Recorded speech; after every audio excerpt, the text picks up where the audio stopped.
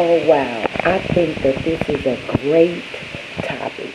If a woman is allowed to give an opinion, I would like to say that I believe that men don't want to commit because they are reacting to another woman's initial reaction.